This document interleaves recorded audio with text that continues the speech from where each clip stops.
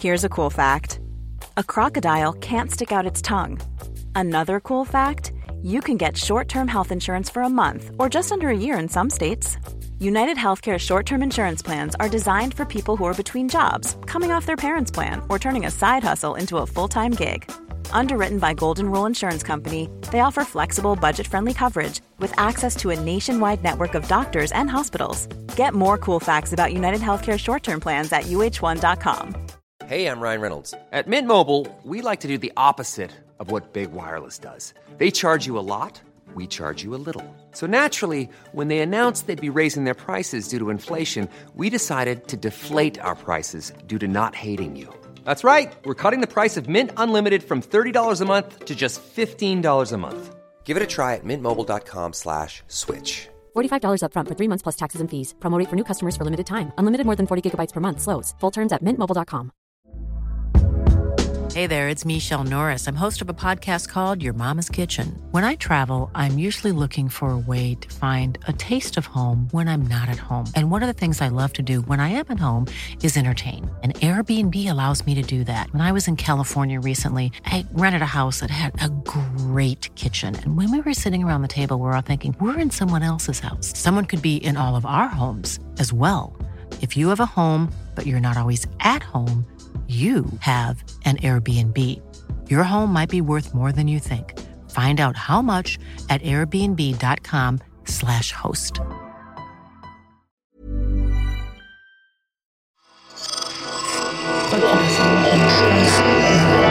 Esse podcast é apresentado por b9.com.br.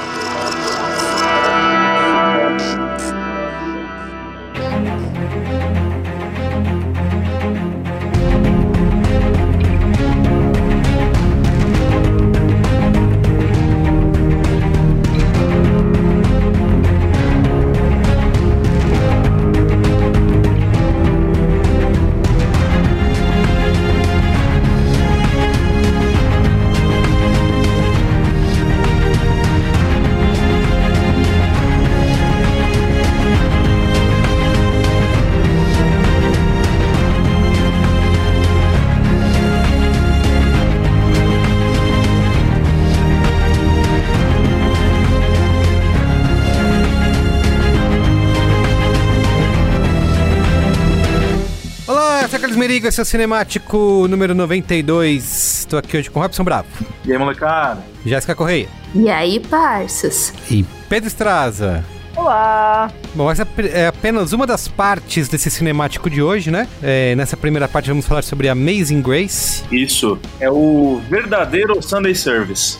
Exato, está disponível nas plataformas de streaming, né? Não no Netflix, não de assinatura, né? Mas quem quiser comprar, pode. Exato. E também vamos falar da série do Prime Video da Amazon, Hunters. Com uma galerinha do barulho que daqui a pouco chega aí. Tá bom? Sim. Mas antes, quero divulgar, como sempre, a família B9 de podcasts. Continuamos na ativa aí, nesse tempo de isolamento. Você fica em casa, ouvindo o nosso conteúdo pra poder limpar sua casa, lavar louça. Eu sei que você não pega mais metrô, nem ônibus, nem tá andando por aí, nem dirigindo. Mas a louça aumentou consideravelmente, né? Opa, exatamente. O dia inteiro, né? Opa! O dia inteiro lavando louça e limpando casa. Exato. Então, sem podcast, sua casa não fica limpa. Então, você pode acessar podcasts.b9.com.br e continuar ouvindo a gente ou procurar a gente no seu aplicativo preferido de podcast, tá bom? Tá bom. É isso. Então vamos lá. Vamos falar de Amazing Grace. Vamos lá.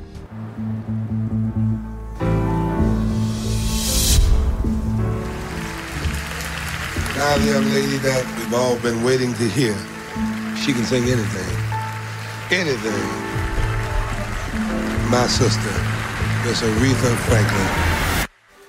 Pedro, vem aí. Bom, vamos lá. Hoje é uma ocasião especial para este cinemático, né? Porque eu acho que é a primeira vez que a gente vai falar de alguém que já faleceu, né? Que não está entre nós no atual momento, que é o Sidney Pollack, que é o grande diretor deste filme, que demorou mais de 40 anos para chegar ao público, né? Pra não atropelar esse programa com um resumo de carreira gigante, extenso, e deixar todos os colegas de mesa desesperados, ou provavelmente querendo me matar no momento. Obrigado, Pedro, pela consideração. Eu acho válido a gente falar falar um pouco da carreira do Sidney Pollack, mas até o momento que ele vai ser chamado para fazer este filme, né, que é em 72, ou seja, pouco depois dele ter começado a carreira, né. O Pollack é um cara que nasceu em Indiana, né, ele nasceu em 1934 e é de uma família de judeus russos. E ele tem um histórico interessante, né, um cara que depois que se graduou no colegial americano, ele fugiu de casa, foi estudar atuação na Neighborhood Playhouse School of Theatre, uma graduação que ele alternou com um trabalho peculiar de motorista de caminhão de madeira para se pagar as contas. Pô, muito boa, né? É uma carreira, né? Dá pra pagar as contas, né? Tá certo. Gente, todo emprego é um emprego. Caminhoneiro cineasta. Exato. Tem que movimentar com economia. Não, calma.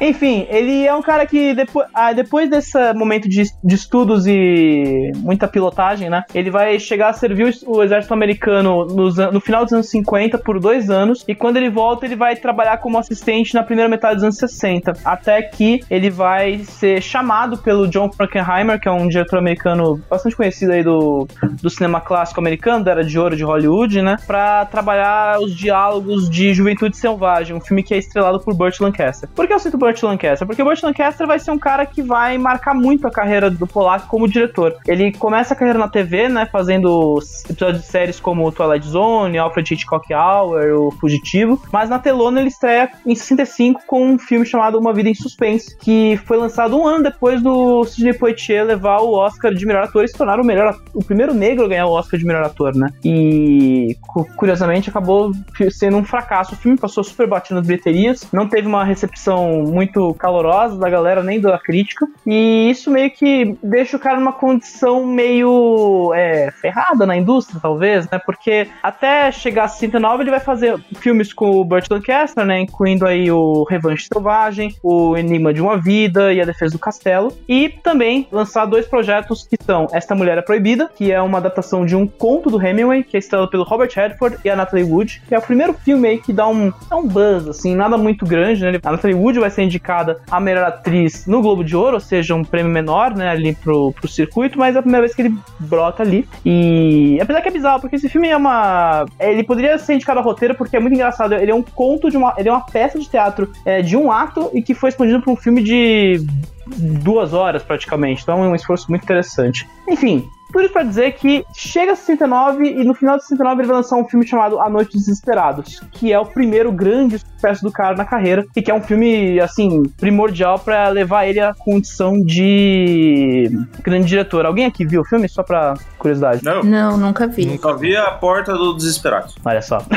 Importante também. Que é um importante feito da televisão brasileira, né? O Noite dos Desesperados, resumindo pra quem não conhece, ele é um filme sobre uma maratona de dança. Pra quem não conhece, aquelas competições de dança em que o vencedor é aquele que é o último que sobra na pista. E nesse sentido, essa maratona de dança é uma maratona de dança que vai durar quase uma semana. Então você imagina o nível de desastre que vai acontecer nesse tipo de filme, né? E é um filme que é estrelado por alguém chamado Jane Fonda, que nessa época ainda era aquele dia de Hollywood, né? E ela tá num papel muito mais físico, brutal, né? É um filme que tem cenas horrorosas de sofrimento humano ali, sabe?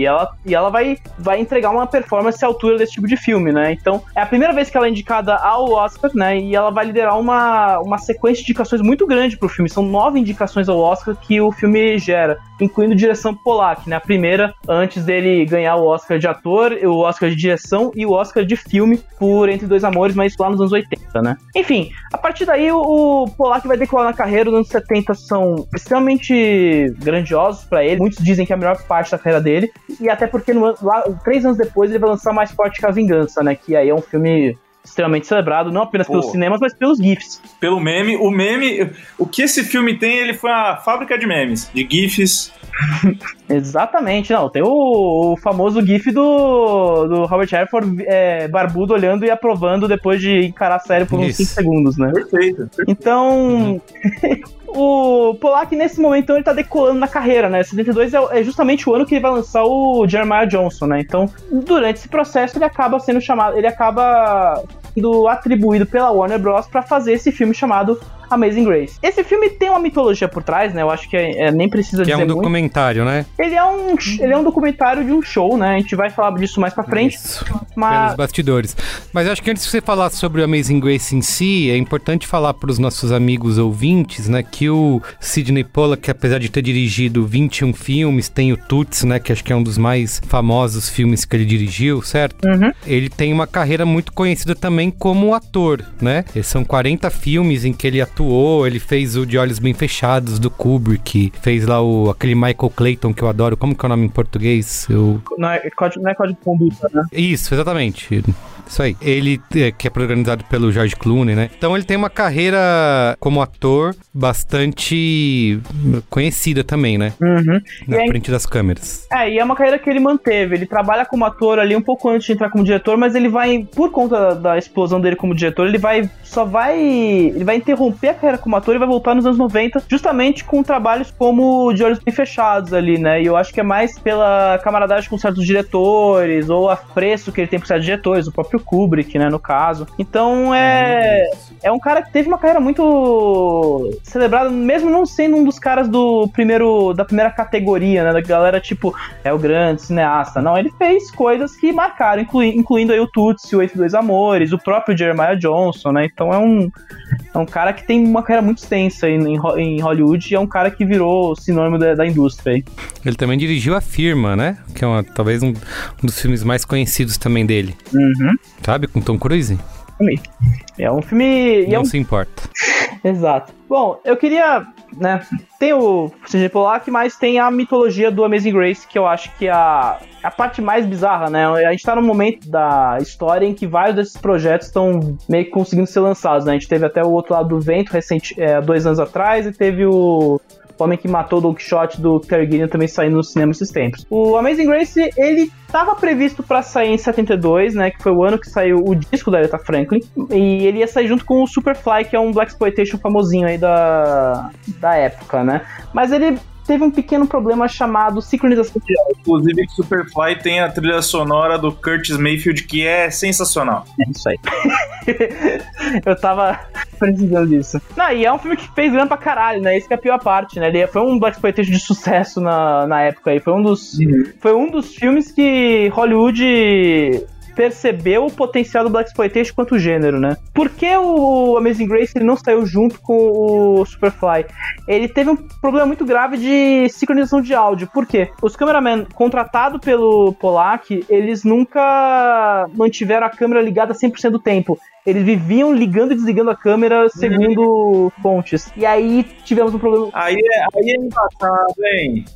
Aí fudeu. E eles não usaram claquete. Não, se você fica ligando e desligando, não tem claquete, né? Aí é o problema. O cara tem que parar a música toda hora pra bater palma, pra coisa. No meio de um show ainda por cima, né? Difícil.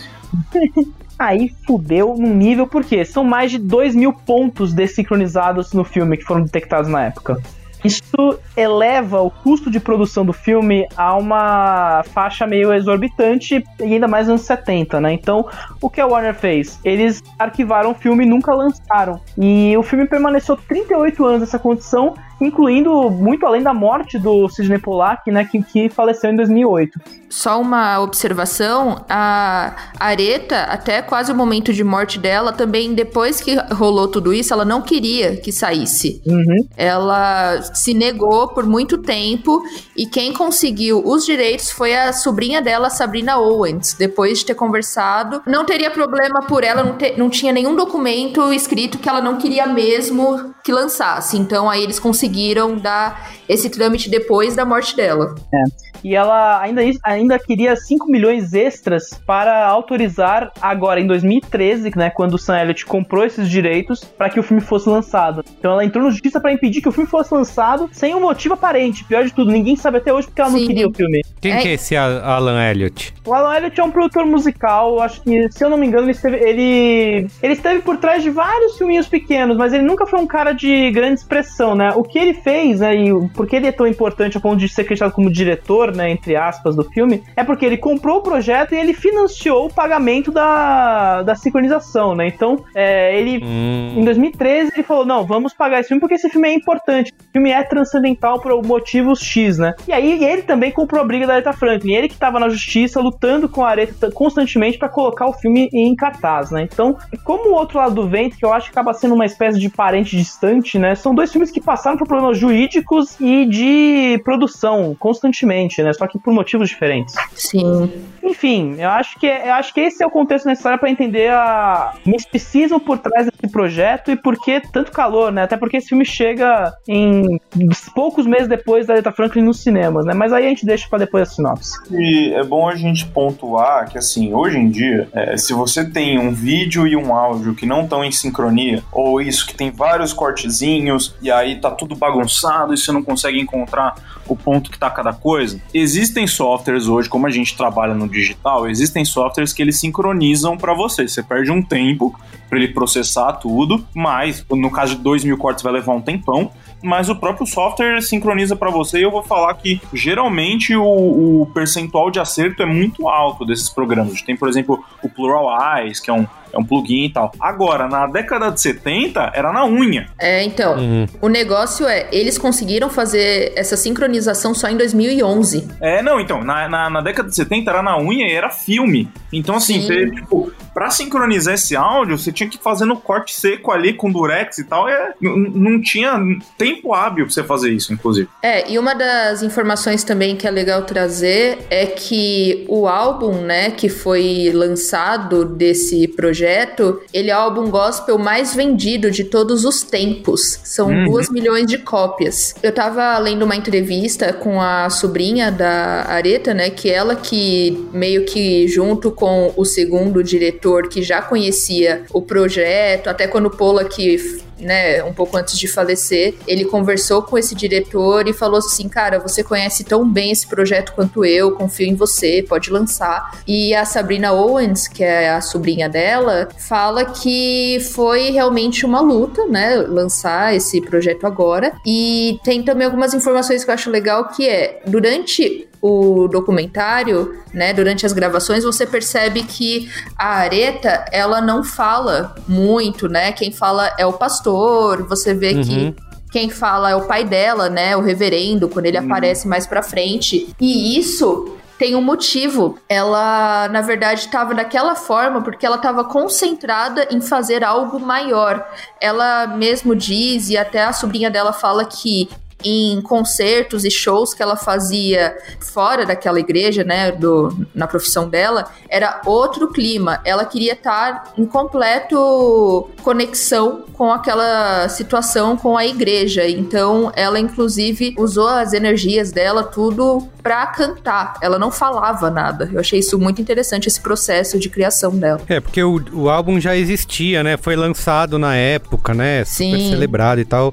O que esse documentário faz foi registrar esses bastidores, e é isso que acabou não sendo lançado. E uma coisa que é legal isso que a Jéssica falou, porque conforme você assiste, né, um documentário sem saber dessa história, você até acha que ela tá sendo um pouco manipulada.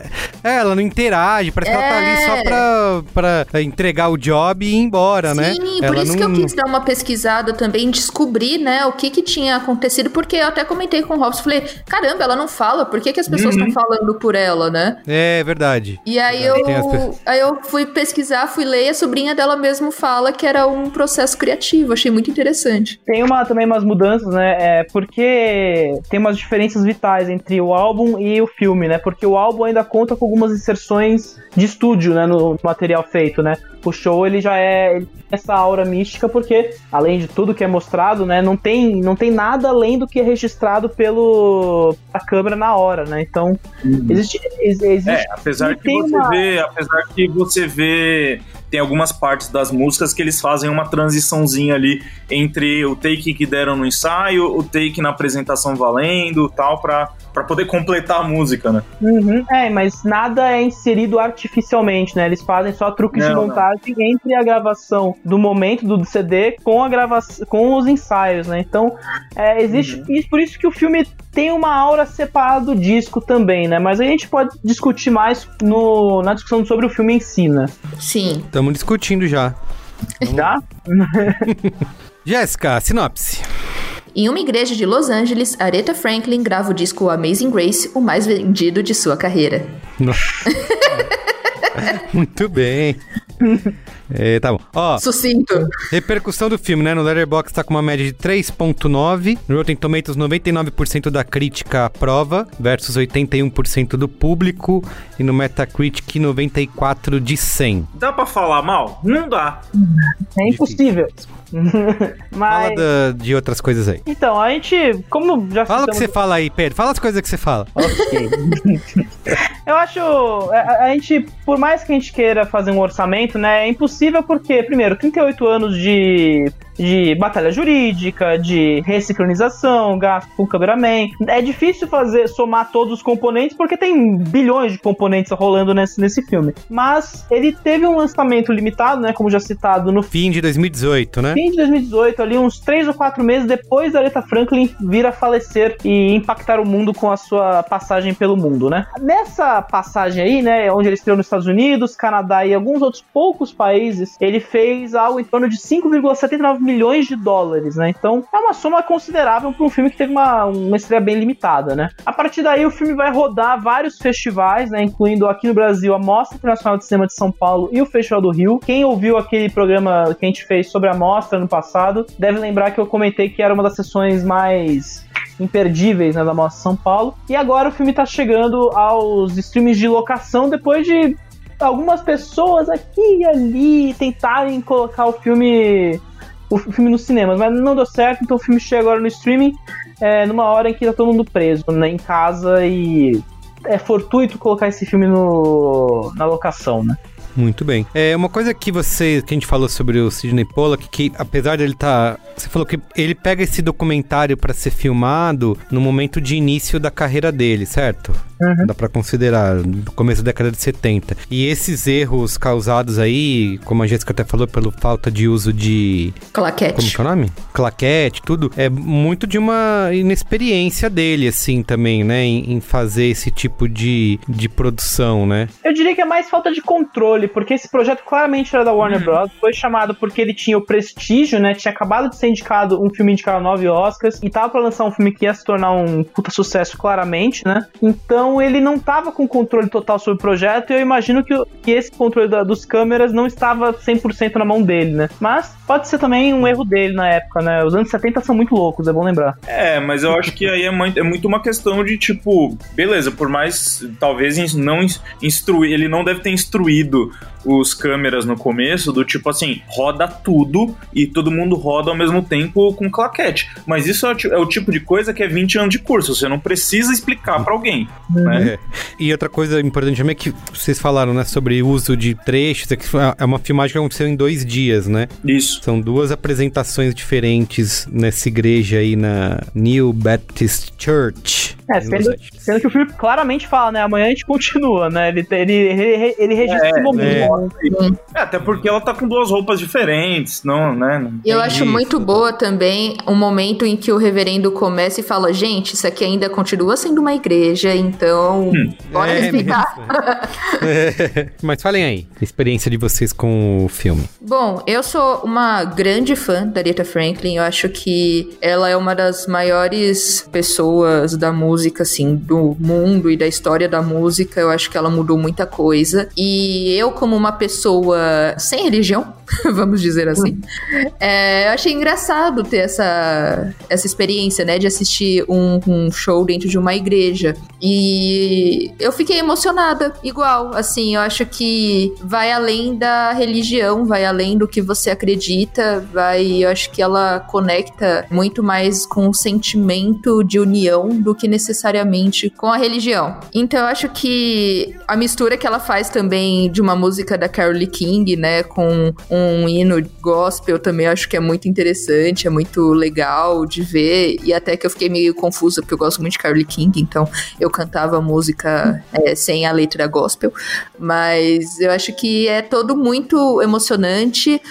O pai dela ali, extremamente orgulhoso da filha, falando sobre as histórias dela, e ela naquele estado, né, de concentrada em cantar e fazer aquele concerto. Eu acho que tudo tudo é muito bonito e ver o Mick Jagger lá meio caído do nada ali naquela situação, eu acho engraçado também. Mas eu acho que vale muito a pena, mesmo que você não conheça Aretha, mesmo que você não seja uma pessoa religiosa, eu acho que é um valor histórico muito grande. Boa.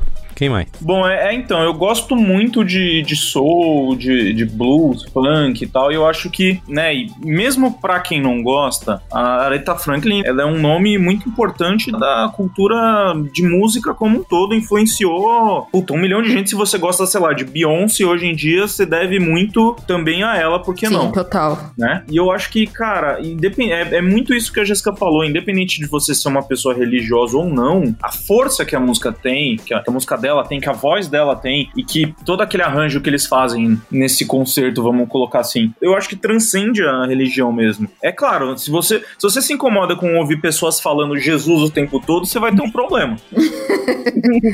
Mas, cara, eu acho que isso é muito fácil de você colocar pro lado, de você ignorar isso e só ouvir, porque é uma coisa de potência mesmo, sabe? E você que assim, a igreja, no fim das contas, né, a igreja é o berço da música negra, né, norte-americana. Sim, claro. Muitas das grandes vozes saíram dali. Ela própria, né, ela começou cantando na 5 anos de idade. Então, isso. Exato, começou cantando porque o pai dela é reverendo, né, o pai dela é um pastor, né. E o disco é uma homenagem a isso, né, não tem esse histórico, né, o disco foi construído como homenagem dela, às origens dela, ao pai dela, tem todo um trabalho de raízes aí meio louco, né, de você ver acontecer. Então eu acho que até é importante, né, dizer assim, você pode não ter religião, ou ter outra religião, que não a cristã, no caso, mas a força dessa música gospel, né, ela transcende essa questão da religião em si, você frequentar uma igreja ou não. Eu acho que esse é um dos grandes poderes da música e até do documentário de representar isso, né, de mostrar primeiro uma apresentação super íntima, né, num lugar pequeno, e essa crueza, digamos assim, né, de como ele é feito, de como eu acho que só ressalta, né, o poder tanto da música como da voz da Aretha Franklin, né, de estar fazendo aquilo. Enfim, continue, desculpa. Não, e aí, eu acho, por exemplo, você tem uns momentos que aí é o que a gente falou, tipo, você olha lá no fundo, aí tá o Mick Jagger lá, aí você olha e não sei o que, tipo, o Ronnie Wood tá no fundo também. Se você vê os primeiros discos, o primeiro disco do Rolling Stones, os primeiros discos são basicamente covers de música americana, de música soul e blues, né? Isso, exato. Então, é meio que, eu imagino que isso aí deve ter sido mais como, né, teve dedo da gravadora, eu imagino que muito deve ter sido, tipo, chegou no ouvido deles, e aí eles falaram, nossa, vamos aí e tal, vamos ouvir porque eles estavam a ponto de, eu tava gravando, foi lançado no mesmo ano, vários discos, álbuns depois do Rolling Stones, que é o Exile on Main Street, né? Sim, tem super influência disco do Stone. Exato, e tem super influência, né, de soul, de música gospel. O Exile on Main Street é de 72. Isso, então é isso que você falou, não é coincidência, né, que o cara tava sentado ali no fundo da igreja assistindo, né? E essa gravação, inclusive, já prova pra gente que o Mick Jagger já era pé frio desde aquela época. É verdade. Deu treta no filme. Show que eu vou ver. Olha que curioso. A gente falou que a Aretha Franklin tinha só 29 anos nessa época ou não? Não falando. Então, que é outra coisa impressionante também, né? Super jovem, né? Mas... Então, deixa eu tentar... Porque pra mim é difícil pra mim até falar um pouco sobre o filme, porque eu vi uma condição meio, não vou dizer privilegiada, mas que acaba sendo diferente do que muita gente vai ver agora, né? Porque muita gente vai ver em casa, no conforto de casa, na telinha. E eu acabei vendo esse filme o quê? Num cinema, no Cine Sesc, né? Numa noite de sexta-feira e numa sessão que tava, como eu já tinha dito no programa do ano passado, né? Que era uma sessão que tava meio silenciosamente antecipada. Porque... é muito estranho ver esse filme, deve ser muito estranho pra mim ver esse filme agora, longe do cinema, porque o cinema tem essa força de união, né? E pra esse filme em específico, acaba sendo um canalizador muito potente pro que o filme tá passando, né? E, então você vai ter uma experiência que é quase de missa, né? É um filme que vai virar uma verdadeira missa em cima de um concerto, né?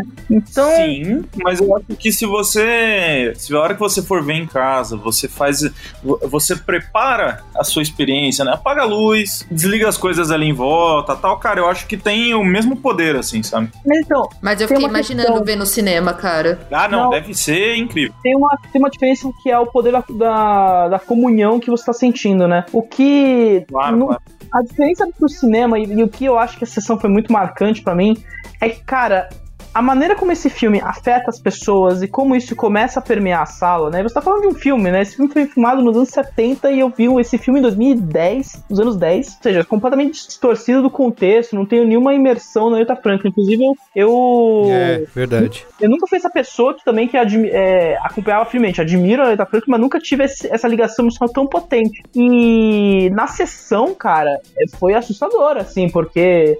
Eu não apenas fiquei muito emocionado, quase chorando no filme, mas assim, pessoas abrindo o berreiro literalmente no final do filme ali. E você tem... Era uma coisa meio assim, era realmente... A missa que você vê na tela refletido na sala, sabe? Pessoas chorando muito alto no final do filme ali. Tinha uma catarse, existe uma coisa que o filme carrega e acaba não sendo não apenas por causa da Aretha Franklin, mas como a Aretha é filmada pelo Pollack, né? A Jéssica trouxe essa informação que eu achei interessante do porquê a Aretha não fala no filme e assim, até é bizarro pra mim saber que tinha um contexto isso, porque no filme, assim, como o Pollack filma, fica sugerido assim, ela é a voz de Deus, cara, se fode aí agora e ouve essa mulher contar de um jeito divino, sabe? Então, e assim, no cinema, né, eu fico geralmente nas primeiras fileiras ali, é como se você estivesse realmente vendo Deus. Né? Tipo, imagina ver uma Aretha de 2,5 metros na sua frente cantando We'll Never Grow Old, sabe? Então, é muito legal ver assim, os detalhes que são filmados na presença. Você vê o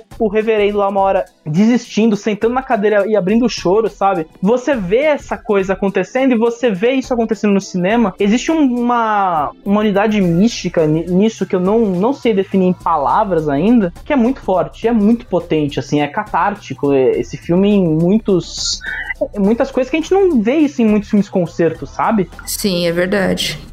Então, é muito mágico ver isso acontecer. Eu acho que, como o Robson falou, eu acho que dá pra reproduzir esse sentimento em casa, dando as condições certas, mas você vê esse filme no cinema, em comunhão, sabe? Se você um dia tiver essa oportunidade, cara, não perca, porque é uma coisa assim, é praticamente você vendo a alma saindo do corpo da pessoa, sabe? Você vê ela entregando toda a potência da voz dela, toda a potência da figura dela na performance, e o Pollack conseguindo registrar aquilo, saca? É todo o efeito daqueles 2 dias de show, todos os ensaios, você vê. É realmente algo muito louco. E são 90 minutos de filme. É muito... Pra mim é bizarro até pensar nisso, sabe? Não tem uma explicação plausível. É só 1h30 e mesmo assim parece que você termina arrebatado e tremendo o filme, assim. É apenas inevitável a entrega. Você pode até questionar até essas questões técnicas, né? Que o filme tem e tal. Como vocês falaram, um filme filmado na década de 70, tiveram problemas e tudo. Não tem todo o que as pessoas estão acostumadas a ver hoje de shows, né, filmados, que é todo aquele espetáculo, né, drone, câmeras em 3D e luzes explodindo e tal. Eu acho que isso oferece uma experiência completamente inversa disso, né, e eu acho que o valor é realmente essa intimidade que o filme traz, assim, de conseguir, você acreditando ou não, tendo uma religião ou não, mas de ter uma espiritualidade ali, né, e você vê que ela consegue criar essa catarse, né? Criar esse momento de euforia ali pra quem tá acompanhando aquilo. Imagino como não deveria ser ver isso ao vivo, né? Tá presente naquele ambiente. Eu acho que esse é o maior mérito do filme, é conseguir transpor, né, pra tela esse momento histórico, né? Quase um testamento mesmo de como a Aretha Franklin era, né? De como a voz dela era poderosa, né? Sim. Eu acho que o que eu sinto também é que me lembra muito o documentário que saiu na década de 70, em 1970, que é o Let It Be dos Beatles, que é a mesma vibe, assim. Eu acho que uma das coisas que eu acho que vale muito a pena ver, o da Aretha ou o próprio Let It Be, é que é muito diferente você ver produções musicais da década de 70 pra hoje. Por exemplo, eu vi alguns documentários, o da Taylor Swift, que saiu recentemente, eu vi um da Katy Perry, eu vi aquele também, o da Beyoncé, eu fui vendo alguns, né, porque eu gosto muito de música, então eu vou acompanhando bastante. Você vê que, assim, é uma produção, obviamente, né, diferente, porque são outros tempos, porém, eu acho que é mais cru. os da década de 70, assim, você consegue ver mais o processo criativo e ver como que as pessoas realmente eram sem tanta produção em cima. Então, acho que tem um valor histórico muito forte. É muito forte. Posso desenrolar um debate até meio acadêmico nessa discussão? Que a gente fica falando, né, que hoje é muito diferente do que era feito naquela época. A maneira como rolaram esses registros, que passa, obviamente, pela passagem da filmagem película para a filmagem digital, será que não rola uma espécie de, não vou dizer perda, mas uma transformação da maneira como encaramos o cinema nesse momento? E a forma como a gente se relaciona com essas imagens, até porque o Amazing Grace também tem um fator a seu favor, que é o misticismo em torno desse projeto, né? Se ele tivesse lançando em 70, não seria da mesma forma que lançado hoje, né? Então, qual é o limite disso, né? Até qual é o ponto dessa... O que, no fim, está disposto a lenda e o que está disposto no registro, né? A forma como foi editado essas imagens. Qual é o limite de toda essa discussão, no fim, sabe? Cara, eu acho que assim, o misticismo, a historinha por trás do documentário, ele pode existir ou não, mas você não consegue ser enganado pelo que tá ali, entendeu? Tipo, independente de ter a historinha por trás ou não, a verdade que tá acontecendo ali é real, entendeu? Sim. Eu acho que independente de ter a historinha, de ter sido digitalizado ou não e tal, isso não muda o fato do que você tá assistindo, sabe? Exatamente, não tem nada que foi reconstituído por computador ali, entendeu? Não tem efeito, sabe? Eu não sei, existe algo realmente necessário de tentar, assim, secar, né? E é difícil verbalizar até o que tá por trás disso, né? Mas eu acho interessante, existe uma confluência de encontros aí que torna esse filme um pouco superior a muita outra coisa que a gente vê, né? E eu não sei, realmente pra mim é um filme indecifrável e ao mesmo tempo fascinante se observar e místico até por sua forma. Acho muito louco isso. Lógico. Bom, serve notinha aqui ou não? Vamos pro spoilers? Brincadeira. Eu acho que vamos dar uma nota aí. Sei lá, não. Vamos dar nota. Alguém vai dar menos que 5 pra gente já dar estapear agora? Oi? Vale porque eu dei 3,5. Carai! Por que você deu 3,5? 3,5 é bom, um bom filme. Ah lá, Parasita novamente. 3,5 é bom, gente. Eu não entendo essa questão contra as notas abaixo de 4. 3,5 é um bom filme. É bom, acima da média. O problema não é nota baixa. Não é nota baixa pra filme nesse nível. Ué, não é uma boa nota? Ou não? Democracia é uma delícia, né? Não. É subjetivo. Não tem um... É tão subjetivo quanto esse filme, né? Você não gosta de Deus. Ateu. Você não gosta de Deus, ateu. O meu 3,5 é bom. 3,5 é bom. Tá bom, eu vou dar a minha nota, eu vou dar 5. Eu vou dar 4,5 porque tem muito Jesus. Eu vou dar 4,5 também. E isso deixa o filme na média 4.375. Então 4,5? 4,5. Chupa, Merigo. Aí. Muito bem, perfeito. Então tá bom. Então agora vamos falar da série do Prime Video Hunters. E aqui eu me despeço dos meus colegas Tchau, gente. Semanais. Tchau, povo. Tchau, gente. Até semana que vem.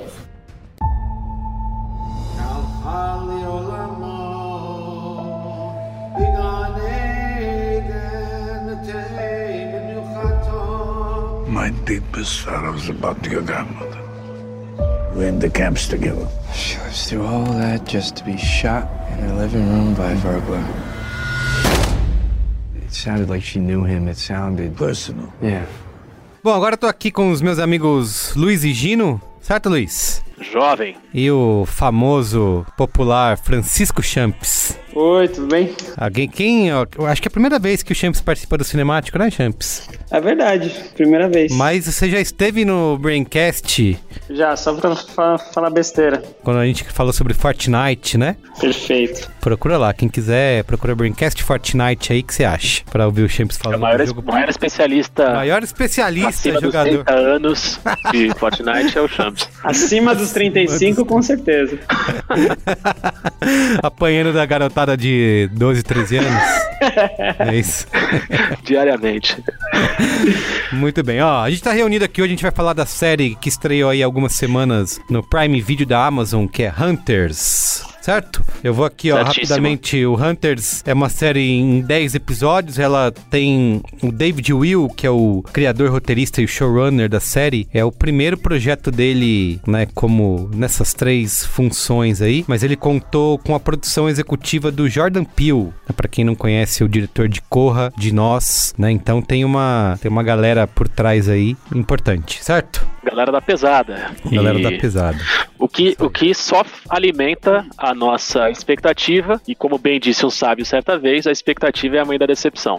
Isso, olha só, já dando spoiler, né? Aliás, lembrando que a gente vai começar aqui nossa primeira parte dando opiniões gerais sobre a série, depois a gente entra na sessão de spoilers, que tem bastante coisa pra falar pra quem já tiver assistido. Então eu vou falar aqui, ó, sinopse rapidamente. Um time indesejado de caçadores de nazistas busca por vingança na Nova York dos anos 1970. A repercussão da série é a seguinte: no Rotten Tomatoes, 63% da crítica aprova, contra 67% do público, e no Metacritic tem 65 de 100. Eu queria até procurar aqui a nota média do IMDb, é 7.2. 7,2 a notinha no IMDb. E ela teve, além de ter um elenco como tendo Al Pacino, né? Acho que é a grande cabeça gigante no pôster de Hunters. Contou com uma divulgação super gigante da Amazon, que teve comercial no Super Bowl. Aqui no Brasil mesmo, tava em todos os pontos de ônibus, né? É verdade. Foi, sei lá, talvez a última grande campanha de uma peça de conteúdo que eu tenha visto fisicamente espalhada pela cidade antes do confinamento, né? É mesmo. Tava realmente muito cheio, cara, em todo canto, metrô, mobiliário urbano pra cacete, né? Todo lugar. Eu não consegui pular a série. Talvez a grande pressão que eu tenha sofrido pra assistir logo a série foi daí. Foi uma campanha muito forte, assim. Todo lugar que eu ia, eu lembrava que eu tinha que assistir, porque tava em todo canto mesmo. Igualmente. Tava em todo canto. E teve isso que você falou de ser antes, não, começar uma semana antes do confinamento, né? Então, acho que casaram as coisas, né? Vi essa campanha pra todo lado, eu tô em casa, acho que vou dar play, né? Vou começar. Eu tava com uma lista de séries pra assistir antes, que eu costumo respeitar. Eu não sigo tanto o hype do lançou, vou ver! E aí, cara, eu pulei o Hunters na frente correndo, porque eu não aguentava mais ser bombardeado por comunicação. Depois conta aí a sua lista, cara. Compartilha. Contarei. Então vai, quem quer começar falando aí o que achou dessa primeira temporada de Hunters sem spoilers? Vamos lá. Sem spoilers. Cara, hora que você... Qual que é a palavra que eu procuro? A hora que você é nocauteado pela promessa caçadores de nazistas nos anos 70, a pergunta que você se faz é: o que pode dar errado? E você mergulha na série achando que nada pode dar errado, né? São muitas promessas que criam essa expectativa. Caçadores de nazistas secretos, anos 70, calça boca de sino, Al Pacino. Al Pacino, importante falar a primeira cena, né, da série, não é? Do primeiro episódio, que eu acho que é uma cena bem impactante, né? Não dando spoilers, mas que é uma cena que tem todo um clima ali, né, e de violência e tal, que você fala, caralho, fodeu, né? Agora vai. E aí acho que é isso, cara. Você mergulha na série achando que nada pode dar errado, e a série começa te alimentando de um jeito gostoso que parece que nada vai dar errado, assim. Eu fui ficando confuso. Eu não sei se confuso é a palavra, mas assim, eu acho que tava demorando muito tempo durante os primeiros episódios da série pra eu sacar qual era a da série, sabe assim? Porque ela me passou uma imagem de que ela tinha um clima de narrativa. Galhofa não é a palavra, mas assim, talvez um pouco mais lúdica, né? Isso, mas tem humor, né? Eles têm todo um humor satírico, né? Muita gente comparou com o Tarantino, né? Eu achava que a série ia seguir nessa toada tarantinesca, entre aspas, mas mais galhofada do que o Tarantino, assim, sabe? Tipo, eu fui assistir pouco tempo depois de ter visto, por exemplo, Jojo Rabbit. E eu achava que ia ter esse clima, entendeu? Até pela rima de temática, né? Eu achava que ele ia seguir por esse lugar. Só que aí a série, de repente, ela começa a trazer alguns elementos que estão longe disso, né? Especialmente quando fala com um pouco mais de seriedade sobre o Holocausto. A série faz uma série de flashbacks dos campos de concentração, que alguns dos personagens estavam inseridos. Então, só que aí, em meio a tudo isso, esse clima de comédia, que não é bem uma comédia, né? E é só um clima um pouco mais cômico. E esses pedaços de de tema tão pesado, né, quando a gente fala de nazismo, de holocausto, o que começou a me incomodar, porque até então eu fui bem entregue à série, assim, eu tava sem o escudo completamente abaixado, achando que ia ser show total, e aí a coisa que começou a me trazer uma pulguinha atrás da orelha na série foi o jeito como eles tratam e como eles constroem a imagem da cultura judaica e dos personagens judeus, que, cara, pra mim é Terra Nostra. Parecia que tava vendo Terra Nostra, só que nos lugares italianos era judeu. Parecia uma novela da Globo tosca. Com até os sotaques, né? Com até uns sotaques toscos, né? E assim, adoro Terra Nostra, adorei Terra Nostra quando eu tinha, sei lá, 6, 7 anos de idade, quando aquilo fazia sentido, mas é uma caricatura tosca, né, dos italianos, assim, tipo, não à toa Terra Nostra e Rei do Gado colocaram na boca da população o termo eco, quando alguém falava alguma coisa, e eco não tem nada a ver a tradução com aquilo, tipo, eco quer dizer aqui está, não é isso mesmo, tem razão. É nóis. Imagino, você usou uma palavra boa, que é caricatura, né? Que eu acho que isso permeia meio que toda a série, né? Inclusive, ela foi bastante alvo de polêmica, porque no primeiro episódio tem aquela cena do xadrez, né? Onde eles colocam os soldados nazistas colocando os judeus disputando uma partida de xadrez, e aí quem morria no xadrez morria de verdade, né? Era assassinado. E essa cena foi uma das que lançou essa polêmica, essa discussão com várias organizações judaicas, inclusive o Museu de Auschwitz, né, que a fundação que mantém o museu lá em Auschwitz, reclamando que o Holocausto já é uma coisa que já tem história suficiente para ser contada, que você não precisa inventar algo como essa cena do jogo de xadrez. Porque né, não existe registro nenhum, não tem, ninguém conta a história de que isso era real. Exatamente, que é uma invenção total da série, por questões criativas e de criar um impacto, né, e de fazer uma aura pop mesmo, né. Eu acho que eles tentam fazer isso, né, pegar o Holocausto, pegar a questão da Segunda Guerra Mundial, do nazismo, e criar essa paródia, digamos, dar esse verniz pop pra isso tudo, e acabam criando cenas como essa que geraram essa polêmica, que eles falaram, quando você cria, inventa em cima disso, você tá dando espaço para os negacionistas falarem, né, tipo, olha lá, como aquilo é inventado e tudo. Então, assim, esse tipo de abordagem que a série dá, né, pro Holocausto também gerou bastante discussão. Eu acho que, cara, pra mim, basicamente é isso.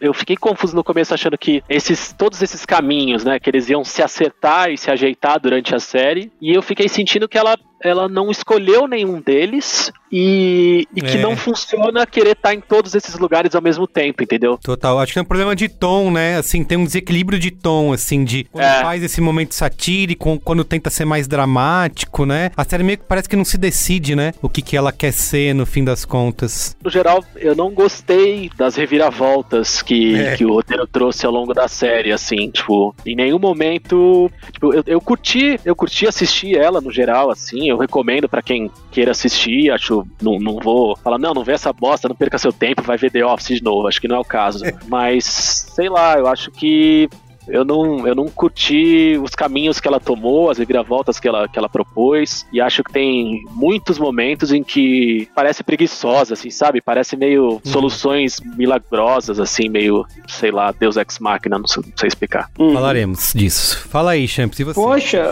Merigo, antes de eu falar, eu não sabia dessa polêmica, cara, e eu fiquei, até queria saber a sua opinião sobre essa polêmica, porque eu acho que, por exemplo, a liberdade criativa que eles tiveram de criar, por exemplo, a cena do xadrez, que eu achei uma cena muito impactante, muito bacana, artisticamente, me parecia um dos pontos legais da série, que era essa liberdade criativa e às vezes trazia um alívio cômico, mas mostrava que os caras tinham ideia, que eram bons de ideia, que eram criativos.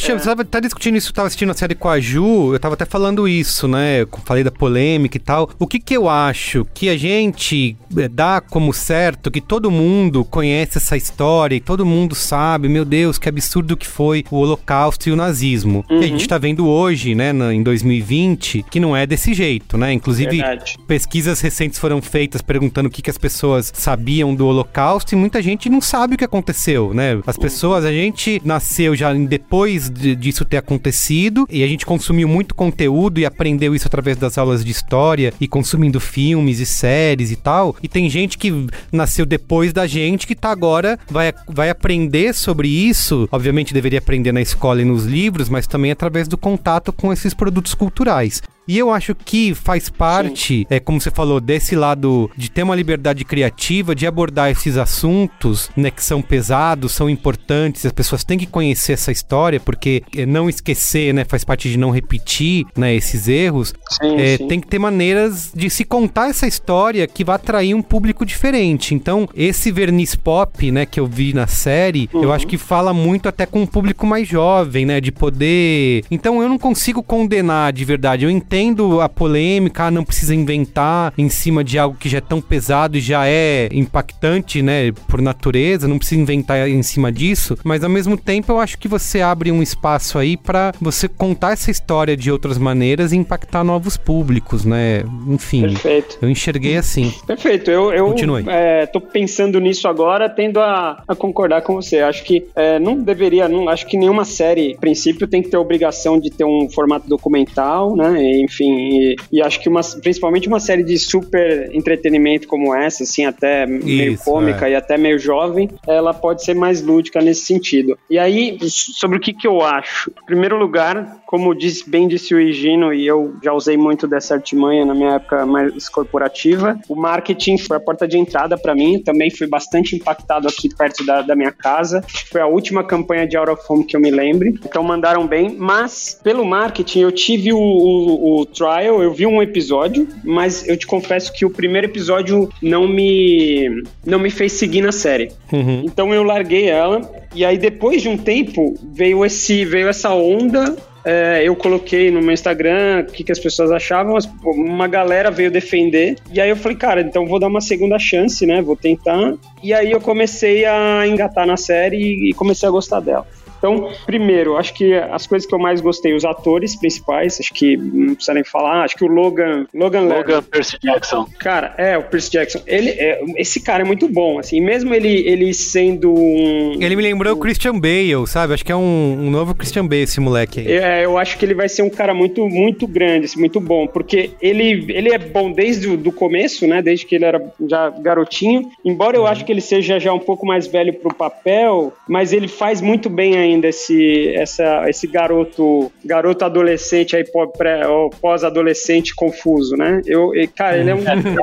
Ele me deu muito uma sensação, me lembrou muito Malhação, quando o Roger Gobet encenava o Toro, jogador de waterpolo que namorava a Érica, vivida pela Samara Filippo, que é um cara de 32 anos, um corpo completamente desenvolvido, braços que parecem armas, Jax do Mortal Kombat, e ele fazia o papel de um adolescente que estava no múltipla escolha. Eu senti a mesma coisa agora com o Percy Jackson. O Percy Jackson tem a minha idade, eu acho que ele tem 30, 31, sei lá, 29, e ele faz o papel do camarada que tem 18 anos, né, 18, 19, ele tá pra entrar na faculdade. Perfeito. Né? É mesmo. Eu acho que a galera é a mesma onda, Roger Gobet como Toro, o camaradinha que fazia o Clark Kent em Smallville, eu acho que tem que ter um limite aí também, porque aí depois o camarada que tem 19 anos e tá em casa, e acabou de sair da puberdade, tardia, tá magrinho, não tá, ou então tem dificuldade ali de se colocar no mundo, vê um cara daquele, bonitão, com o corpo feito, fica triste em casa.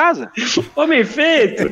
É difícil. Não, mas enfim, esse cara é muito bom, tá? Esse ator, ele é muito bom mesmo. E o Al Pacino, enfim, é o Al Pacino. Então, já é o suficiente pra beleza, vamos dar uma chance. Tem o eterno Ted Mosby, né? Que é o Lone Flash lá, que é... sim, quem assistiu que é o How I Met Your Mother. Isso, ele é muito bom. Que é ele, né? Mas não é ele, eu acho que eu vejo o cara, eu tô sempre dentro do Ted Mosby. Eu não consigo ver outro personagem ali. Sim, são muitos anos, muitas temporadas de How I Met Your Mother. No começo eu não tava tão, enfim, empolgado com ele, mas acho que com o passar da temporada ele cresce, né? E aí, as atrizes eu acho que tem boas descobertas também. A série em si, cara, não é uma série que eu amaria, mas eu acho que o que me levou até o final foi o valor de produção, a ideia de valor de produção, que ela se aplica justamente... Quando você estava começando a falar, você falou do diretor e era o primeiro trabalho dele. Do showrunner, né? Ele tem os diretores envolvidos, não, já tem outros trabalhos, né? Sim, não os diretores mas dos episódios. A criação e o desenvolvimento é um cara que tem o primeiro grande trabalho aí. O produtor era o Jordan Peele, e aí eu acho que a produção da série brilha mais do que a direção e o roteiro. Eu sou um cara que eu sou mais viciado, né? Sou totalmente viciado em roteiro, junkie de roteiro, mas então não seria a minha série favorita, assim. Mas eu acho que ela merece ser considerada. Eu cheguei a indicar pela questão da produção, pela questão acho que a produção fica muito, muito boa, tem um valor de produção. Procurei o budget aqui, não achei, mas enfim, deve ter sido um investimento grande. Uma bica. A ponto, e você sabe que isso funciona a ponto de pessoas pegarem e falarem assim, cara, você tem que assistir, que falaram pra mim, você tem que assistir porque é a melhor série da Amazon. Eu acho que, assim, tá muito longe de ser a melhor série da Amazon, mas eu acho que o fato de levar as pessoas a pensarem isso é mérito do valor de produção. Da produção, né? De parecer uma coisa grandiosa, né? Você coloca o Al Pacino, você coloca o Logan Lerman, que é um baita ator também, você coloca essa série... Percy Jackson. Que além de tudo é o Percy Jackson. E você coloca essa série bem empacotada numa produção muito bacana.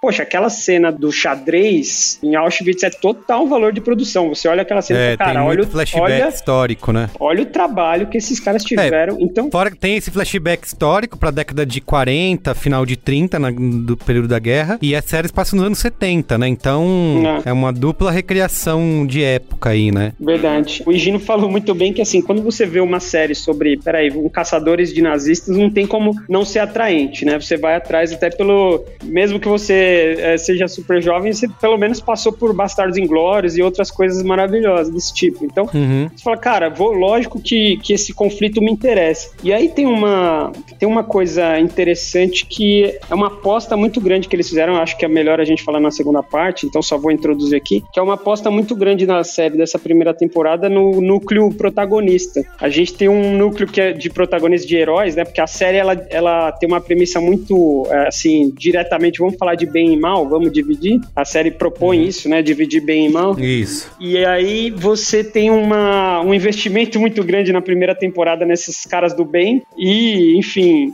talvez isso mude no futuro, não sei nem se continua, a gente nunca sabe, né? Às vezes a série... Isso que você falou, Champs, eu acho que é a coisa que eu mais gosto da série, assim, que é essa discussão moral, né? Que eles colocam entre se é certo ou se é errado, né? O quanto que é o suficiente, se só dar um tiro no nazista é o suficiente, ou se tem que fazer... Então, eu gosto muito quando eles começam nessa discussão, né? Do que a gente tem que fazer, do que se pode... É uma coisa que até a gente já falou, tem aquela velha frase, né? De socar um nazista, né? E tem toda a discussão em cima disso, que você não discute com o nazista sem dar um soco na cara, enfim. Eu gosto disso quando a série entra, mas eu também sinto isso que o Gino falou de uma falta de equilíbrio. O que é, no fim das contas, a série, né? Ela vai ser esse humor mais satírico, porque quando ela cai nesse drama, num dramalhão, eu acho que muitas vezes não funciona, assim, sabe? Tem cenas ali que são feitas pra fazer você chorar, né? Eles constroem tudo e forçam na trilha e na maneira como a série é feita pra você se emocionar. E aí logo em seguida entra uma piada, e eu acho que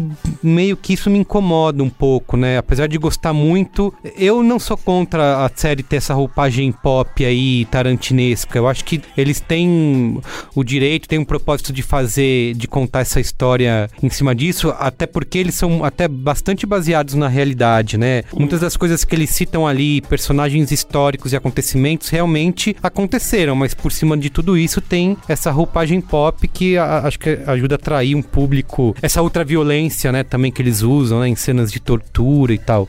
Como um todo, assim, eu acho que a série é passível de recomendação, dá pra recomendar, mas eu não me apaixonei, assim como eu achei que aconteceria, pelo próprio tema, por ver o elenco e até pelas cenas iniciais, assim, né? Quando eu vi isso, falei, caramba, vai ser incrível, né? Vai ser uma baita de uma jornada, mas eu confesso que nos últimos episódios ali eu já tava um pouco meio sem paciência, por essas questões de algumas reviravoltas que eu achei meio ridículas e até umas escolhas de roteiro que eu acho completamente desnecessárias, assim, que eu quero falar mais na parte de spoilers, mas antes disso também quero falar sobre todo o paralelo que eles vão fazendo com o racismo nos Estados Unidos, né? Também acho legal, porque além da crítica, né, e da discussão óbvia, né, de bater no nazismo, como sempre, eles também batem muito nos Estados Unidos, né?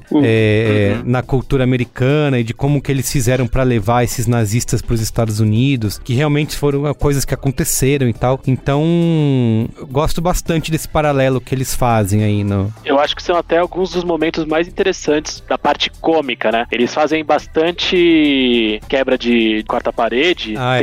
Assim, eles têm umas coisas exageradas legais, tipo, a apresentação dos personagens, umas cenas de explicação de fato atos com quebra de quarta parede. Então, assim, a sala de guerra, né, da decisão, tipo, vamos aceitar os nazistas de volta nos Estados Unidos. Isso, tem umas questões legais que elas são hiper, sei lá, qual que é a palavra que eu tô procurando? Fica super cômico, né? Uhum. Tipo, pra mostrar o quão surreal aquilo é. Tipo, não, parece idiota, mas foi assim realmente que aconteceu basicamente, entendeu? É que agora que a gente tá mostrando parece idiota. Essas escolhas eu acho que foram momentos dos mais interessantes em que essa cara cômica tinha. E com essa coisa de trazer os paralelos pros Estados Unidos atuais, me lembrou que uma coisa que me levou pra série também, e que eu achava que talvez fosse me dar um pouquinho da mesma sensação que eu tive, foi Watchmen. Eu achava que, eu não sei, cara, se foi por estar vendo na Amazon, por ter visto há pouco tempo, mas assim, eu achei que eu tava mergulhando num outro Watchmen, assim, sabe? Sim. E não sei se talvez também a minha régua tivesse desajustada e tivesse viciada pela qualidade que eu acho que o Watchmen trouxe.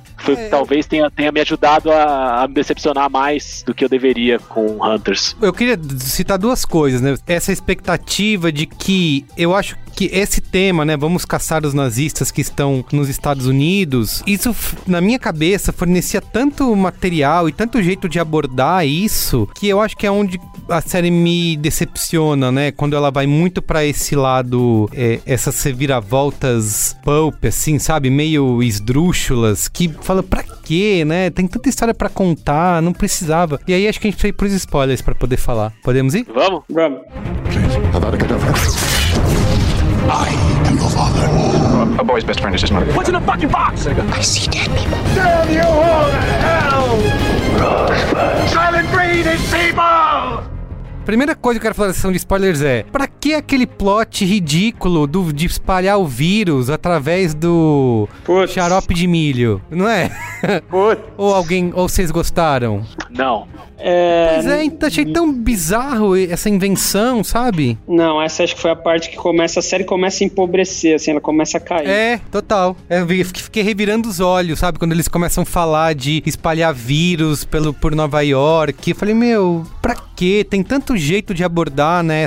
É que é muito caricato. Eu entendo que a série tem um pouco essa vontade e esse briefing aí. Vamos fazer uma coisa pop, caricatura mesmo. Mas acho que passa a mão, né? Eu acho que essas comparações com o Tarantino nem funcionam, porque o Tarantino nunca vai nesse ponto, né? Eles tentaram trazer uns paralelinhos, assim, do tipo, como é que a gente consegue colocar a propaganda nazista em tempos mais atuais? Como ela funcionaria pensando que uma das maiores forças dos Estados Unidos estariam praticando ela e, né, num tempo tão diferente. Assim, nossa, vamos colocar no mercado, né? Vamos colocar no produto. Mesmo, e aí me parece que é raso mesmo, entendeu? Tipo, é isso, beleza. E não desenvolve, não se resolve melhor, não casa tão bem. E sei lá, cara, agora falando dos spoilers, uma primeira coisa que eu quero falar que me incomodou desde o começo, assim, eu me senti quase que enganado. O primeiro episódio, ele tem um argumento interessante que é, cara, o Percy Jackson, ele foi trazido, não é que ele foi trazido pra caçada, é que ele nasceu pra isso, porque a avó dele era uma caçadora, ela montou a caçada e, cara, você nasceu pra isso, você só não sabe, tá dentro de você, tá no seu sangue. E aí depois de uns episódios, a gente fica sabendo que, tipo, a avó dele não fez nada, tipo, a avó dele falou, olha, cara, descobri que tem um nazista lá, eu tenho os documentos aqui, e aí quem veio com isso foi o Al Pacino. E, tipo, não faz nenhum sentido. Os próprios personagens ficam, no começo da série, ficam muito, tipo, você não é a sua avó!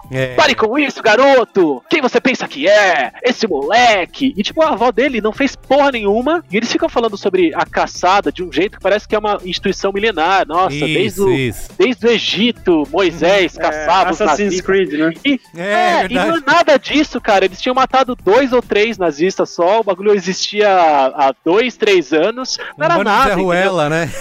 Então é isso. Eles quiseram criar um tamanho pro movimento, pro grupo, como se realmente fosse isso, Assassin's Creed. E não cara, era um bagulho recente. Então, isso me trouxe uma promessa e depois ela foi destruída, cara. E eu fiquei puto com esse bagulho logo de cara, assim, porque eu achei que ele invalida os primeiros episódios, entendeu? Total, teve uma galera que falou assim, eu quero ver de novo pra ver se as coisas que acontecem no final, a gente vai entrar nesse mérito ainda, se essas coisas se tinham pistas que isso tava acontecendo. E aí eu fui ver o primeiro episódio e eu achei o primeiro episódio uma galhofa maior ainda, cara. Porque aí eu falei, puta, não é que ele não tem pista, é que ele leva pra outro lugar. Ele tem um monte de promessa aqui que é completamente destruída e deixada de lado. Enganoso, né? Ou mal conduzida depois. Ele é enganoso. Vamos botar logo, né, na mesa que o personagem do Al Pacino, que era pra ser o, digamos, o herói, né, o grande líder, no fim ele é um dos caras, o tal do lobo que eles estão procurando a série inteira, ele é ele. Né? E aí isso cria tanto buraco pra mim na série, que aí você falou, tem que rever, teria que realmente rever pra poder anotar todos, mas eu duvido, eu acabei de assistindo uma maratona, não tenha nada naqueles primeiros episódios que tenha deixado uma abertura pra isso, né? Não, acho que, Merigo, você falou meu pior problema com esse roteiro, que é essa ideia de... eu só consigo chamar isso de efeito Scooby-Doo. Que é... Sabe quando você está assistindo um filme ou uma série de espionagem, e aí ele usa você pode usar o efeito Scooby-Doo. Que é assim, agora não era ele, era outro cara, tirei a máscara. Isso. Você pode usar, porque o Scooby-Doo colocou isso e fez isso e a gente... E tem até a história da cirurgia plástica, né? Que ele fez plástica, né? Só o Scooby-Doo... Cirurgia plástica a gente ainda mais pra frente. Cirurgia plástica a gente fala mais pra frente.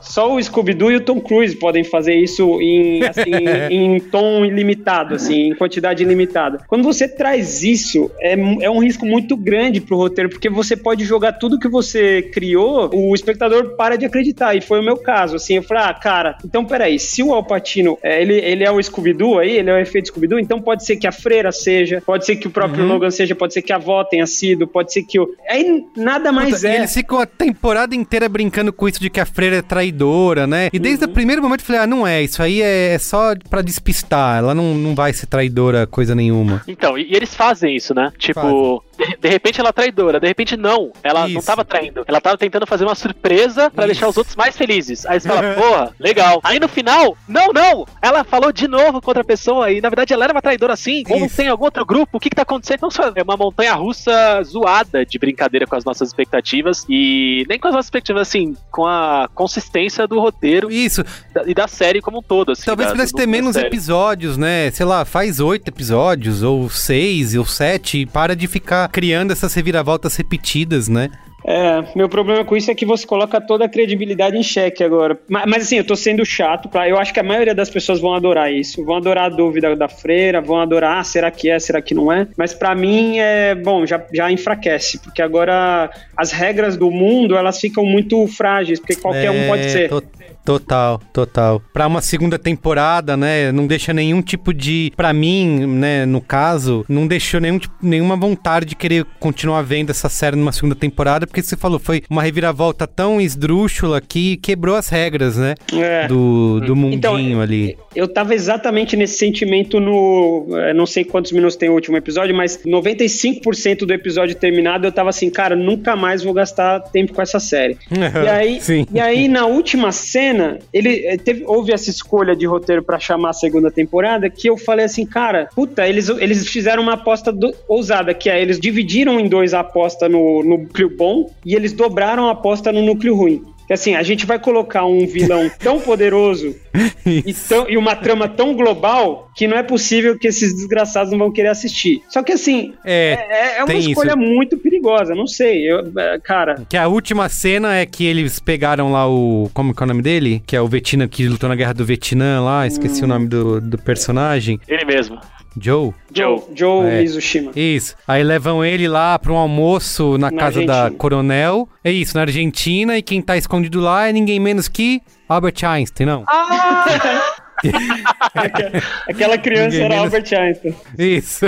Ninguém menos que o Hitler, né? Tipo, Adolf Hitler tá vivo na Argentina até hoje. Que pra esse contexto do que a série criou, de que tem esses caras tão escondidos e foram... Legal, mas é que ele pode até deixar essa curiosidade pro absurdo que eles vão levar uma segunda temporada, mas é que o que foi feito antes dessa cena não colabora, sabe? Pra mim, assim. Então, sabe que sensação que eu tenho quando a série terminou, né? Porque ela termina nessa cena. Isso.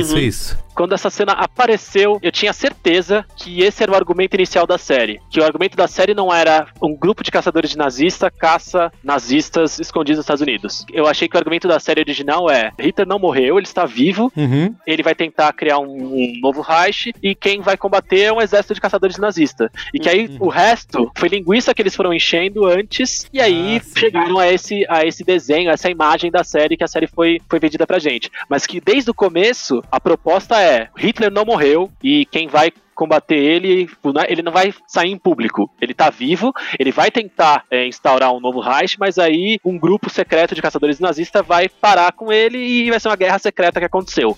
Pra mim é isso, entendeu? Tanto que eu lembro de ter visto uma entrevista dos criadores da série falando: a gente tem 4, 5 temporadas na cabeça. Então, tipo, eu acho que é isso, entendeu? Eles revelaram que o Hitler tá vivo no final da primeira, e eles vão ficar enrolando, enchendo linguiça pra combater o Hitler no final da quarta e da quinta que eles estão imaginando, entendeu? Mas que se Deus quiser e atender as minhas preces, a segunda não vai sair e eles vão morrer de fome no lugar onde eles moram. Mas eu sei, cara, eu tô bem com uma opinião bem parecida com a de vocês, mas eu posso fazer um exercício de, cara, qual seria o jeito disso dar certo? Assim, deles fazerem uma segunda temporada que vai virar Better Call Saul, assim, a gente vai falar: cara, não, melhorou muito e a gente vai, todo mundo vamos pra essa série agora. Cara, eu fiquei pensando, bicho, o único jeito dessa escolha que eles fizeram de trazer o Hitler e um plot global, um grande movimento global acontecendo, é se eles ligassem isso com, sei lá, sabe o filme do Spike Lee, o Black KK Klansman? É Infiltrado na Clã, né?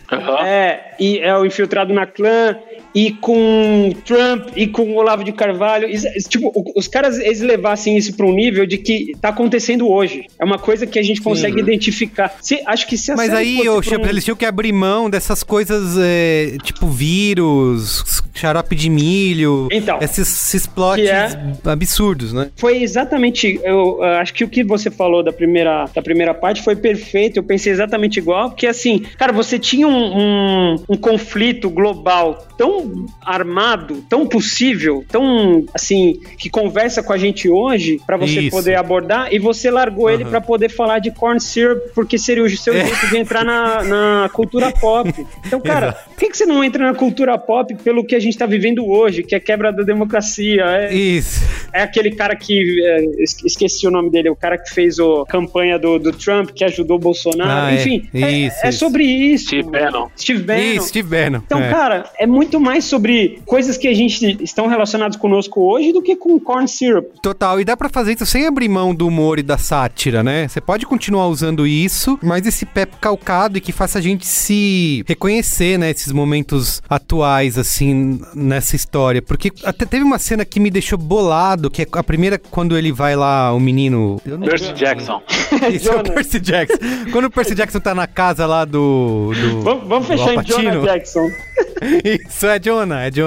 Quando ele tá lá na casa do Al Pacino e ele vê aquele bagulho em cima da estante que abre a porta e aquilo começa a ficar piscando, eu falei, caramba, o que é isso? É magia, né? Os caras estão... Eu já falei, caraca, pra onde que eles vão? Porque fica brilhando, né? As coisinhas naquele dispositivo que ele aperta pra poder abrir a porta no armário. Aliás, esse é também um dos detalhes dos artifícios de narrativa que mais me incomodou, assim, tipo... Ele ser o Code Breaker.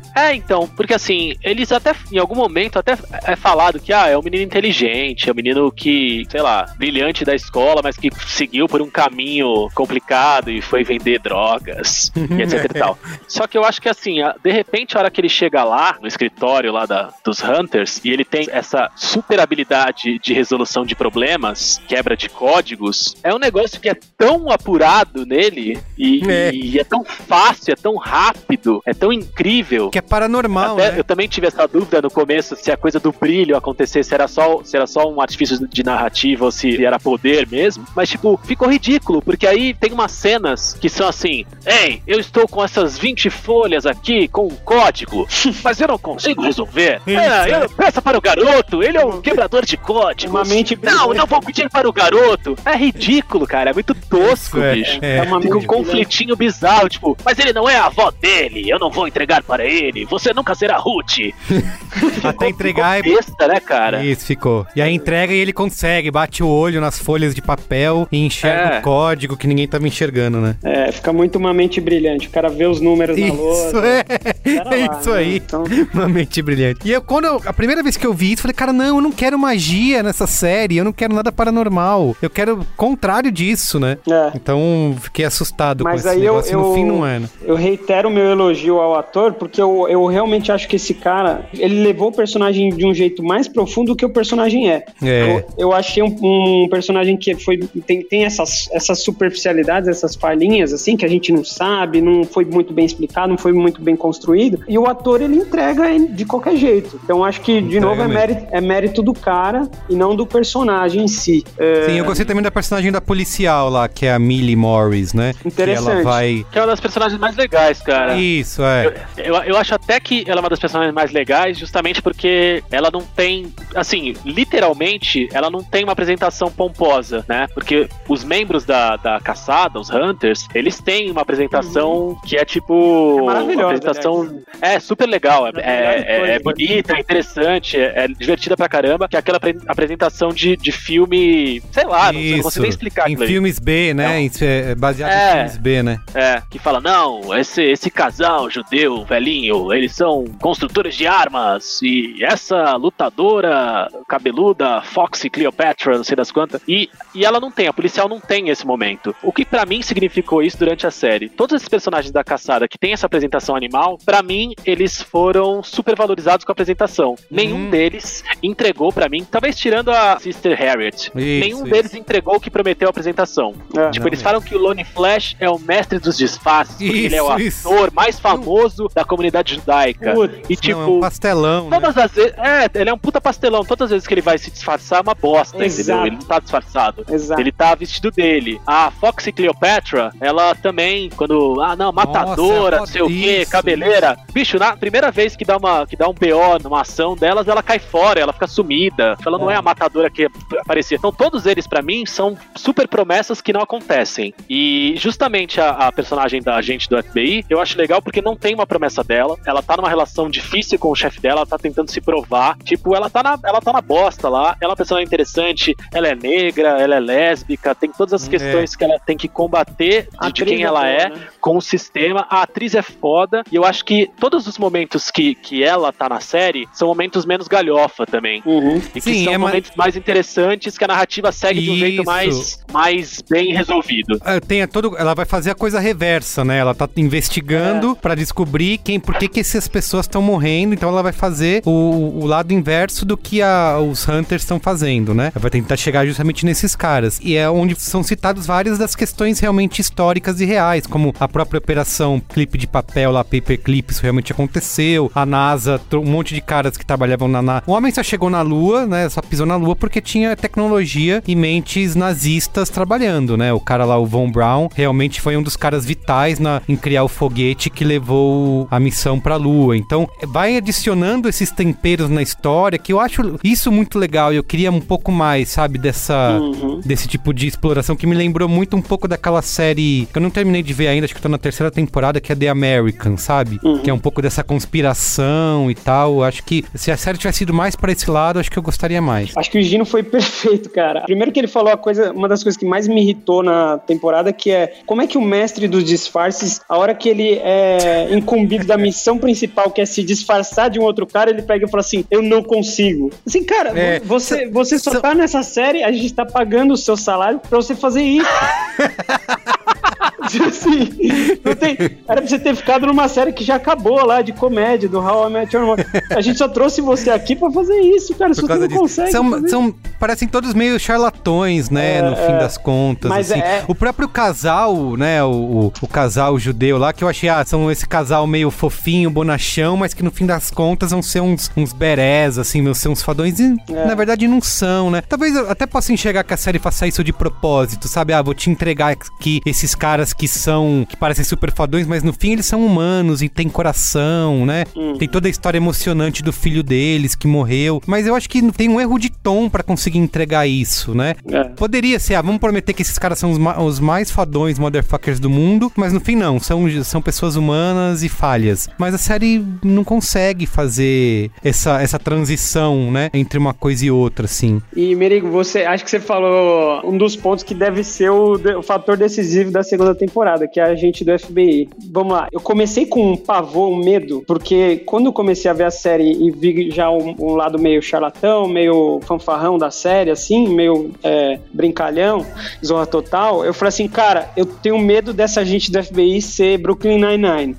E essa não é a série pra ela ser Brooklyn Nine-Nine. E aí, cara, a atriz é boa, a personagem é legal, e ela é a guardiã do limiar da ética e da moral na série. Isso. Então ela vai ser a régua na segunda temporada de toda a questão ética que os personagens vão enfrentar. Se eles são bons ou são ruins? Ou existe bom e ruim? Isso, eu gosto muito disso, dessa discussão. Inclusive, a questão da reviravolta do personagem do Al Pacino, eu acho ela esdrúxula, mas uma coisa que eu gosto é quando ele começa a falar com o menino lá, com o Percy Jackson, sobre que ele fala assim, não, você é nazista. O cara fala, não, eu não era nazista, eu não sou nazista. Tipo, que é a discussão do nazista bom, né? Do cara que todas as desculpas sempre, não, só tava lá, só cumpri ordens e tal. E aí ele começa a levantar, não, eu quis mudar de vida, eu realmente entrei pra comunidade, li o Torá, participei, virei judeu, sabe? Eu não teria o direito de fazer isso, sabe? Eu sou uma pessoa, eu sou humano, eu quis ter uma vida depois disso. Enfim, eu gosto quando a série entra nesses pontos, assim. Guardado as devidas proporções, essa personagem, numa ideia de muito sucesso da série, ela poderia ser quase um personagem como o Hank foi pro Breaking Bad, sabe? O cara que vai determinar qual é a linha limite da ética e da moral. Toda essa história do Al Pacino ter feito cirurgia plástica, cara, isso. Me leva pra um lugar ruim quando a novela Metamorfoses da Rede Record foi prometida como uma grande transformação da dramaturgia brasileira. Que é muito tosco. Não, eu fiz plástica e aí eu assumi a identidade dele. E aí eu me misturei, cara. É um truque muito barato, né? É muito barato. Eu fiquei muito puto quando isso aconteceu, cara. Tipo, nenhum momento que a série me trouxe questões, me trouxe ódio. Mas esse momento do final me trouxe e aí foi ruim demais. O que me deixa puto, essa mudança que quando você volta atrás as coisas não fecham, né? É uma mudança tão grande. É que você falou, vou rever o primeiro episódio pra saber se eu perdi alguma coisa, né? E não perdeu, realmente foi... Mas bizarro. Também vale o elogio do vilão Travis, né, cara? É um vilão legal até. É um vilão que dá uma... parece um filho do Bolsonaro piorado, assim. O cara lá... Ele é massa mesmo. E o ator é foda, cara. O ator é bom, cara. Eu achei bom pra um caralho, bicho. Ele dá uma segurada. Que vai preso lá, né? Ele é crível, né? Ainda mais pros dias de hoje. Tipo, ele é o neonazi que faz as coisas, tipo... E acho que até mais fortificado essa coisa de... Ele é o neonazi que tem essas atitudes meio que sem explicação, entre aspas, né? Porque a hora que ele tá preso e a hora que os pais vão lá visitar ele, eles falam, cara, por quê? Nunca te faltou nada, você não tem nada a ver com isso, nunca te faltou nada, a gente sempre te amou, a gente sempre cuidou de você, por que você tá fazendo essa bosta? E que é interessante porque é o que a gente vê com a caralhada de neonazi, tipo, o cara tem, eu não jogo Street Fighter tão bem quanto os meus amigos, eu me sinto excluído, de repente o cara cai na Deep Web e quando você vê ele é um general neonazista. Tipo, é meio isso, né? Então é um personagem bem legal, assim. Talvez tenha uma mensagem também interessante que, tipo, ele que não é o ariano puro, não tem nada a ver com os alemães e etc. É americano, e tal, né? Ele é chamado de americano. Ele é chamado de americano, ele destrói os alemães, né? Ele, tipo, bota os alemães pra mamar, bicho. E ele é o mal, né? Ele é o mal encarnado, que é sempre bom ter, né? Quando você precisa de um vilão à altura, tem que ter um cara que é ruim de verdade, um ruim cara. E ele é esse cara. Você até tem depois o mal encarnado mesmo, que é o tal do Adolf, que aparece no final, né? Você tem o Albert Einstein. São dois. Eu queria só, antes da gente terminar e dar notinha, citar essas cenas de piada, né? Que é um que tá o Lonnie Jackson, não? Lonnie Flash, né? Lonnie Flash. Ele tá com uma menininha negra que fica perguntando, agora agora vamos falar o que você tem que tomar cuidado, como você faz pra identificar um nazista, né? E a menininha fica sempre white people, né? White people. E tem a cena do 8º episódio, que é esse game show, porque todos odeiam os judeus, né? Também achei super legal, apesar de aí discutir o equilíbrio de tom, mas eu gosto da maneira como ela faz piada. E tem um dos participantes da mesa, é um cara chamado Mel, né? Que pra mim, obviamente, é uma referência ao Mel Gibson, né? Que já fez um monte de comentário antissemita e tal. Então, tem todas essas piadinhas internas aí. Eu acho que todas essas cenas que extrapolam a realidade, né? Que quebram a quarta parede, que fazem o Diabo a 4, eu gosto muito de todas elas. Também. Tem várias questões com outras coisas da série, mas todas as cenas eu acho muito divertidas. A apresentação de personagem, o game show, essa cena de como identificar um nazista, eu acho que todas elas são muito, muito, muito divertidas e elas rendem extra série, né? Tipo, elas são perfeitas pra você tweetar com GIF, como reconhecer um nazista, gente branca, tipo, é muito bom. Concordo, assino embaixo e acho que elas são a melhor coisa da série e talvez, eu chutando longe aqui, talvez a única coisa realmente mais Jordan Peele da série, assim. Isso, exatamente, esses momentos que me lembravam por que o Jordan Peele é um produtor executivo da série, né? Acho que ele entrou, por causa disso, né? Saiu. Pode ser. Ele falou, posso só botar um negocinho? Claro, Jordan, você que manda. Vou salpicar um Jordan Peele aqui e vou embora. Muito bem, vamos dar notinhas de 1 a 5 estrelas? Antes de dar notinha, eu tenho uma pergunta. Como é que vocês acham que a série tem que vir pra segunda temporada? Explorando o quê? Puta, cara. Pra mim tem que explorar. Eu tô ansioso pra ver um plot mundial que nos levou até os dias de hoje, sabe? Tipo, de novo, eu vou citar o Spike Lee infiltrado na... Que, assim, eu gostaria... Esquece o açúcar, o syrup e tudo mais, e fala de conspiração global que chegou em todos os países e está até os dias de hoje. Pra mim, eles deveriam ir pra trama internacional, assim. Concordo muito com isso, cara. Que eles já falaram que vão pra Europa, né? Que tem tem nazistas que ficaram lá e tal. Concordo totalmente com o Champs. Tem que ir pra esse lado. Tem que ser mais Jordan Peele e menos novela da Record, menos Scooby-Doo, sabe? Larga esse negócio de cirurgia plástica, de fábrica com vírus. Quando falou espalhar vírus, eu falei, puta, virou... Que isso, velho? Batman Begins, sabe? Que vai espalhar também o negócio no esgoto. Mas aí é que eles têm isso, né? É uma coisa que a gente não falou. Eles, desde o primeiro episódio, os caras ficam citando coisa de quadrinhos o tempo todo, né?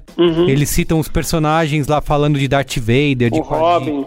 Super-herói. O Jonah Dono, ele trabalha numa loja de quadrinhos. O Al Pacino fala que o Torá é a história em quadrinho original. Enfim, eles estão sempre fazendo essas referências que acho que é pra poder conectar com esse lado cartunesco aí do vírus na fábrica de xarope de milho, né?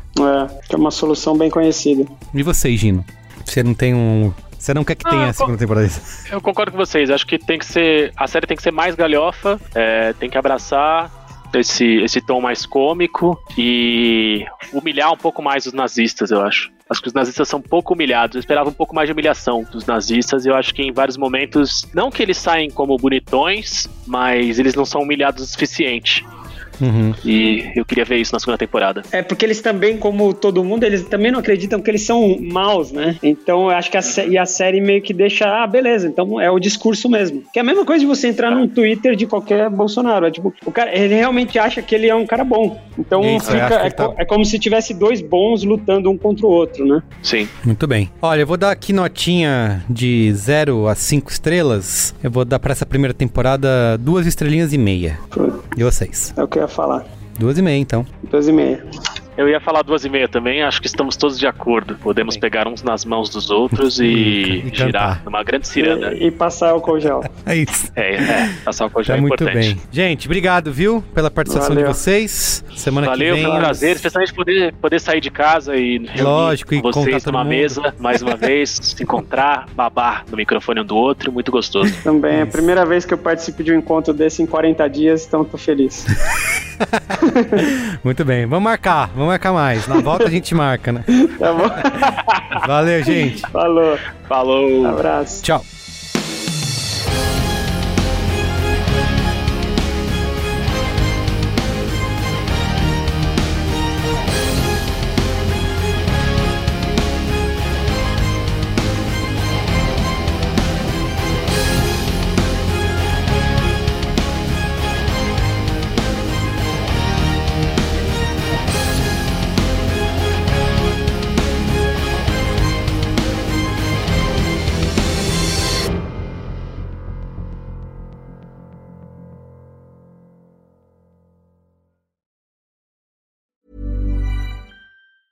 Mom deserves the best, and there's no better place to shop for Mother's Day than Whole Foods Market. They're your destination for unbeatable savings, from premium gifts to show-stopping flowers and irresistible desserts. Start by saving 33% with Prime on all body care and candles. Then get a 15-stem bunch of tulips for just $9.99 each with Prime. Round out Mom's menu with festive rosé, irresistible berry chantilly cake, and more special treats. Come celebrate Mother's Day at Whole Foods Market. Hey, it's Danny Pellegrino from Everything Iconic.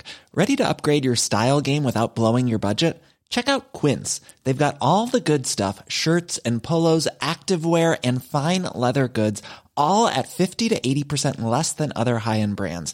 And the best part? They're all about safe, ethical, and responsible manufacturing. Get that luxury vibe without the luxury price tag. Hit up quince.com/upgrade for free shipping and 365-day returns on your next order. That's quince.com/upgrade. Even when we're on a budget, we still deserve nice things. Quince is a place to scoop up stunning high-end goods for 50 to 80% less than similar brands. They have buttery soft cashmere sweaters starting at $50, luxurious Italian leather bags, and so much more. Plus, Quince only works with factories that use safe, ethical, and responsible manufacturing.